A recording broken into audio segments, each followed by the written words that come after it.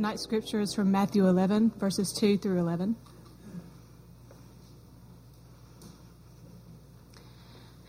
Now when John heard in prison about the deeds of the Christ, he sent word by his disciples and said to him, "Are you the one who is to come, or shall we look for another?"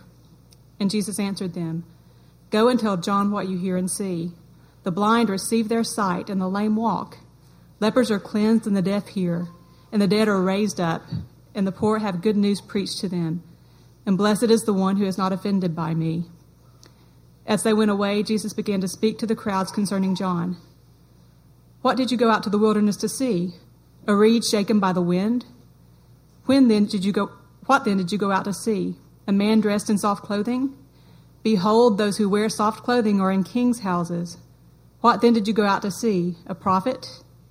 Yes, I tell you, and more than a prophet.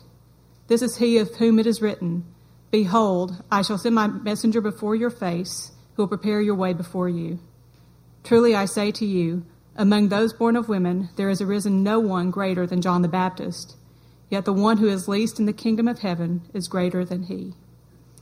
This is the word of the Lord. Thanks be to God. Have you ever come into a situation where you had these expectations, and they're pretty high, and you find that in the midst of it, they've gone almost entirely unfulfilled? I had an experience kind of like this when I was in college. I was a junior, and I had a lot of friends who were outdoorsmen. And they talked up this spring break trip that we were going to have. We were going to go on the Appalachian Trail for 3 or 4 days, loop back. They really knew what they were doing and very excited about it. They painted this picture that we were going to have great time together, bonding, a spiritual time of being able to really connect and spend time in the Word, time to really just rest and gear up for the last 5 or 6 weeks of school. Well, I decided to go with them, even though I'm no outdoorsman. We got prepared, and we had all of the best gear. We started off well, and really after 7 or 8 hours that first day, I was thinking, yeah, I can do this. We were about a half hour from where we needed to be, and I was starting to get really just kind of tired. All of us were, and we were. I was a sweaty mess at that point, actually, and it was about 45 degrees at the time. And for those of you who are experienced outdoorsmen, you know that temperature can drop if you're up on one of these balds in the Smoky Mountains. And so in about an hour's time, the temperature dropped about 25 degrees. And I went from thinking, oh, okay, I can do this, to thinking, why in the world am I here? Okay, I was fetal position for about 2 hours, just trying to warm up in my sleeping bag, absolutely frozen. I wish I could say that the next 4 days got a little bit better, but they really didn't. We had blisters, we had infighting among us. It was a low point in a lot of our relationships. It was awful. It certainly started out bad and went worse.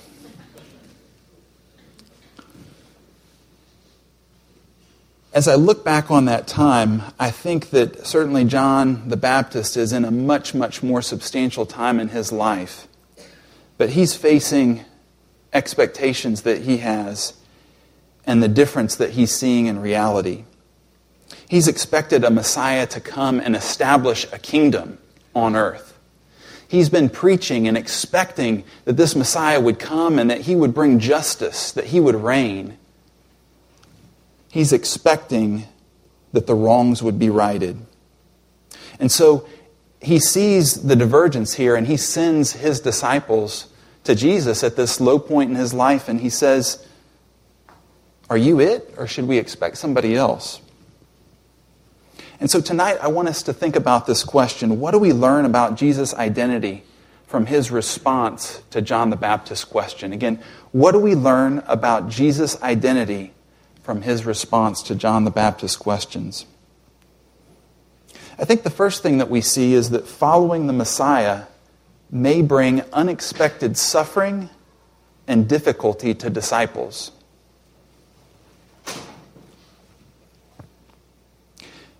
As we look at what's going on here, as Jesus responds, the first thing that he says is not, everything's going to be okay. I'm going to right this ship. Ultimately, John, you're going to get out of this. There's really not a comforting note that Jesus has as he addresses John in this time. This is a time of unexpected suffering and difficulty for John. And to give you a brief sketch of this, John is one of these guys, he's an outdoorsman. He has spent his whole life preaching in the open air. He is the one that's, as you remember, eating locusts and wild honey. He's got camel hair on. He is the real deal when it comes to being outside. He knows that. He loves that. He's prepared for that. He has fasted. He's one of these people that has incredible discipline. And he's looked to and he's revered. But he finds that all of this preparation has not prepared him for what he's going to face here. And the way that I'd like to do this is a little bit different environment, I know, than what we do typically preaching. But if everybody will stand up, go ahead and stand up. We're going to take a trip to visit John the Baptist, okay? So if you're coming in to where John would have been, and you're one of his disciples kind of getting the word from him, what you would be doing instead of, starting the research, I didn't understand this at all, but I thought, okay, this would be a prison cell. But actually, if you'll turn your gaze downward, and if you'll envision a 3-foot wide circle hole, that's where John the Baptist is. He's probably in some kind of a carved out cistern or a well and kind of a conical area. Now, when you're talking to John, it's going to reverberate up. You're not really going to be able to hear him that well because he's pretty far down there. As you're looking down there, you may see some things on the floor moving around because these type prisons were home of a lot of rodents and a lot of different vermin. Okay? I think the last thing, though, that's most telling about what John's experience would have been like is there's nothing that he can see of the outside. It's completely dark in there. He's not able to see the outdoors that he so loves. He's not given really anything other than that cell that he's down there. One of the commentators said that they used to throw people in here just to starve and die, and that most prisoners wouldn't last more than about 1 year's time in there. So if you can sit back down now. But I hope that's given you a bit of an image of what John would have been facing there. He's this guy that he's been outdoors his whole life, and here he is in this dark, abandoned, lonely place. If you would be inhaling what is coming out of that cell, it would be awful. Those things were typically never cleaned. Okay? There's no bathroom. The stench would have been overwhelming. And so I hope that gives you a picture of where this question is coming from.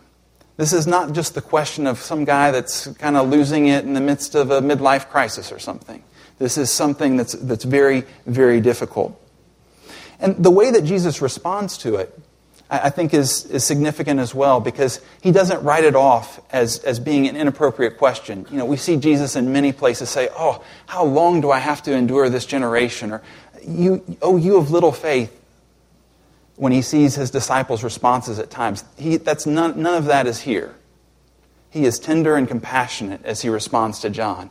Now, he is truthful, and we'll talk about how he goes to his actions here in a moment, but he is tender and compassionate in that. So as we think about that question, and as we think about that move that Jesus has, there's almost a sense that following the Messiah, it does bring this unexpected suffering. That is the normal Christian life. As we were talking about it and praying about it on Wednesday and then here before the service, there's a sense that following God's will, following His lead, it's positively correlated, actually, with suffering. Another way to put that, if we look around the world, we see typically, as Christians are faithful, that they incur more suffering. When we look at what's going on in the church where it's growing rapidly in China or in India or in Africa or in South America, in so many different places, the normal Christian life is a life of difficulty, is a life of increased suffering. And I think that that's something that it's hard for us oftentimes in the West to really grasp that.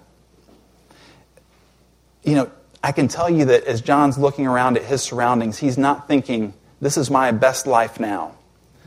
Okay, this is not what a televangelist would be, spouting off.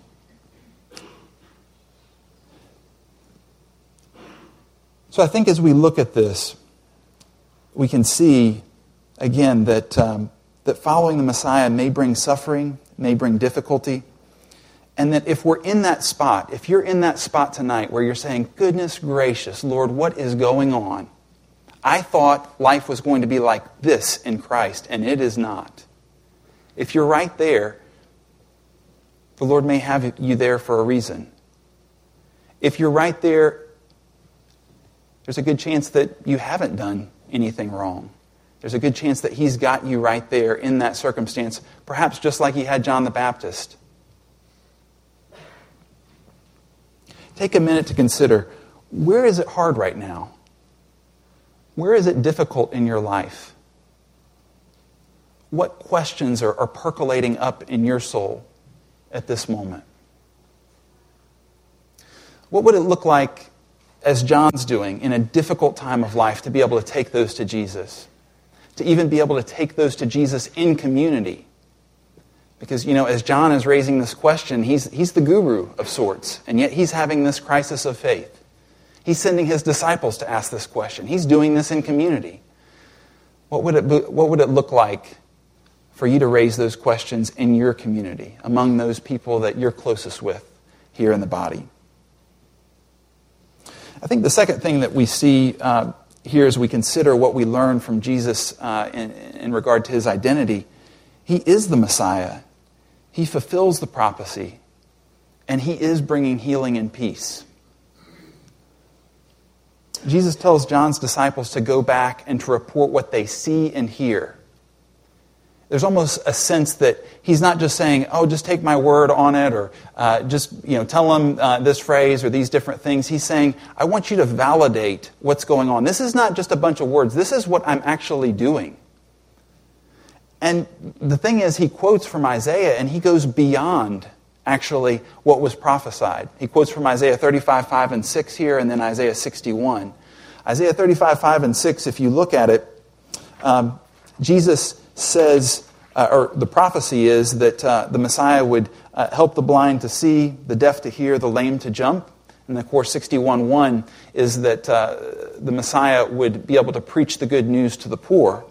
Well, Jesus is going beyond that, and He's doing so intentionally. He's saying, I'm doing all those things, and then I'm also cleansing lepers. I'm also raising the dead. He's saying, I'm going far beyond what was prophesied of the Messiah. I am the Messiah. Go and report that.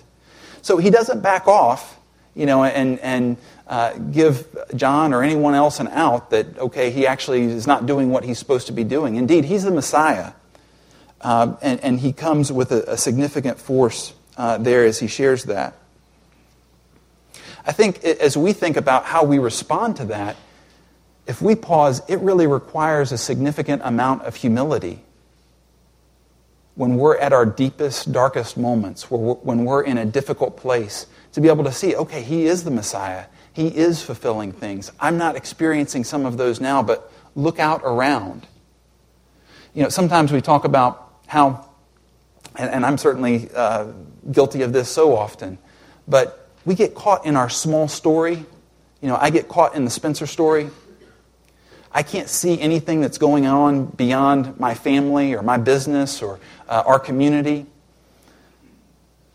When we experience suffering, sometimes it's hard to see, okay, actually, that's what the Lord is doing. He's doing it one town over. He's doing some amazing things. He's doing amazing things in the lives of these people who they're adopting children, they're fostering children, they're taking in and helping people in a wide variety of ways. They're swim coaches for the Emerald Youth Swim Team. They're doing a myriad of different things. It's hard sometimes when we're caught up in our own smaller story to be able to see that tapestry that the Lord's weaving, that larger story of what He's doing. And yet clearly that is what Jesus is calling John and his disciples to see. He's saying, look at what I'm doing. You're in a very, very difficult situation, but look at what I'm doing. I'm still fulfilling what was prophesied. I'm raising the dead. I'm healing lepers. The blind are seeing. So I think, one of the things that we could ask ourselves today, and we can ask in community, where are we, or where am I, getting trapped in that smaller story? Where is it hard for me to see beyond some of the circumstances that I'm facing? Where is Jesus offending me right now? Jesus talks about these different things that he's doing, and then he says, blessed is the one who's not offended by me. Basically, blessed is the one who is not offended by the way that I'm working out this salvation. Because I'm doing it, but it just may not be in the timing and in the way that you so hope for.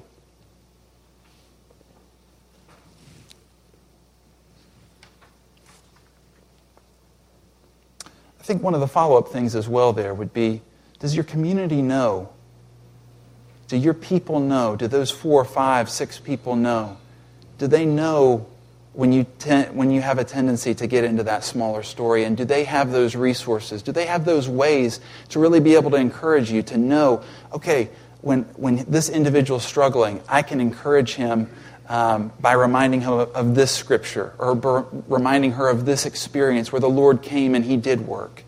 Do we know each other well enough to do that? How can we be proactive? How can we be intent on loving each other in a very significant way like that? So, I think the final thing, we've talked about how following the Messiah brings suffering oftentimes. Jesus is, in fact, the Messiah.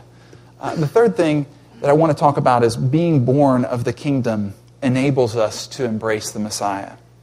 As I was preparing for the sermon, the first 2 points kind of struck me right off. But this last point, as we've been in community and as the community continues to speak on what's going on with the Holy Spirit, I think is profound and significant, particularly coming off Doug's series with the Trinity and just the nature of God and how God works. Because Jesus affirms John's character and his role. He's not saying anything about the shortcoming that John has or about his lack of faith. He's saying, in fact, in verses 7 through 10, that he's a stout individual, that he's as good as it gets before the kingdom comes. He is a prophet beyond any of the prophets of old. He's saying this guy is amazing. But I think the thing that's even far beyond that is he's saying the least of us believers,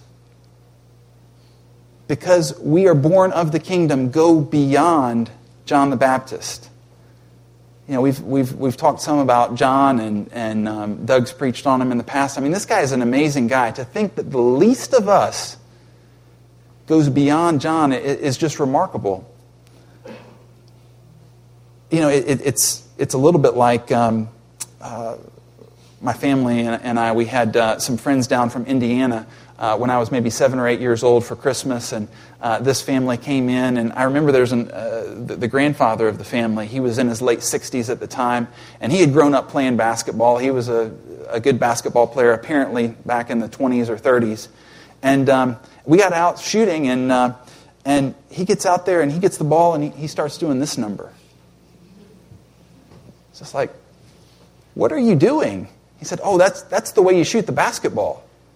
I said, I've never seen a shot like that. But somewhere apparently in the late 1930s, people learned to shoot like this. And so what happened was you had this pivot point where, I'm a 7-year-old and I can play basketball in a much different way that this guy he had played basketball growing up his entire life could play. In effect, you have a 7-year-old being able to get off shots off a grown man when, he's shooting like this and he can't do it anymore. I think that there's a pivot point that we see Jesus referring to that's not dissimilar from that. There are things that John never saw. As great as he was, he never saw, he never experienced in his lifetime. He never saw the cross, never saw the resurrection, and he was not empowered with the Holy Spirit at Pentecost in the same way that we are.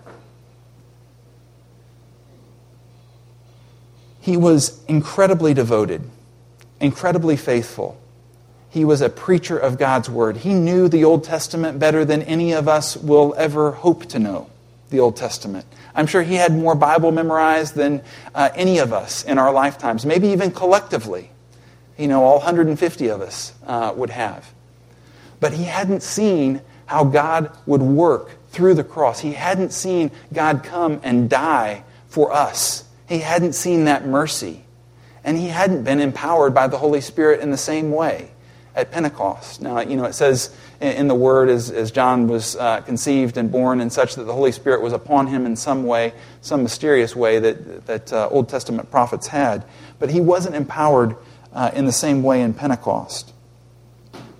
And so I think the outcome here, and not to belabor the point, but I think as we think about the resources that we have, as we think about the fact that we've seen the cross, that we're empowered to know what the end of the story is, that we will win over death. Our leader has already won over death. We will win over death. And that we have this Holy Spirit that is working in and through us to inspire, to encourage, to keep us faithful. It's amazing. When we look at kind of the normal Christian life of leaders early in the church, we see persecution, we see martyrdom, we see all of these different things, and yet we see incredible faithfulness. And I think that is really what Jesus is getting after here. The least of us, we can be faithful in ways, and we can know God in ways that even the greatest prophets did not have access to. So again, I think, one of the things this week, I hope that we find ways to be able to encourage each other. Brother, sister, we have the Holy Spirit. Brother, sister, remember the cross. Remember what God has done for us. This is remarkable. This is astonishing, what He's done for us. As I think back on, that hiking trip, it wasn't fun in the moment. I wished I was at the beach virtually every hour that I was on that trip, 5 days straight. But in retrospect, I'm thankful for really everything it involved. The lessons, friendships, they were frayed in the moment, but they went deeper as a result. And even the soul rest that it offered. I couldn't even open my Bible. I was so cold the entire time. Couldn't get my hands going. It was not the trip that I expected, but it was everything that it was promised. And I pray that in this season we can see beyond suffering to embrace Jesus as the Messiah.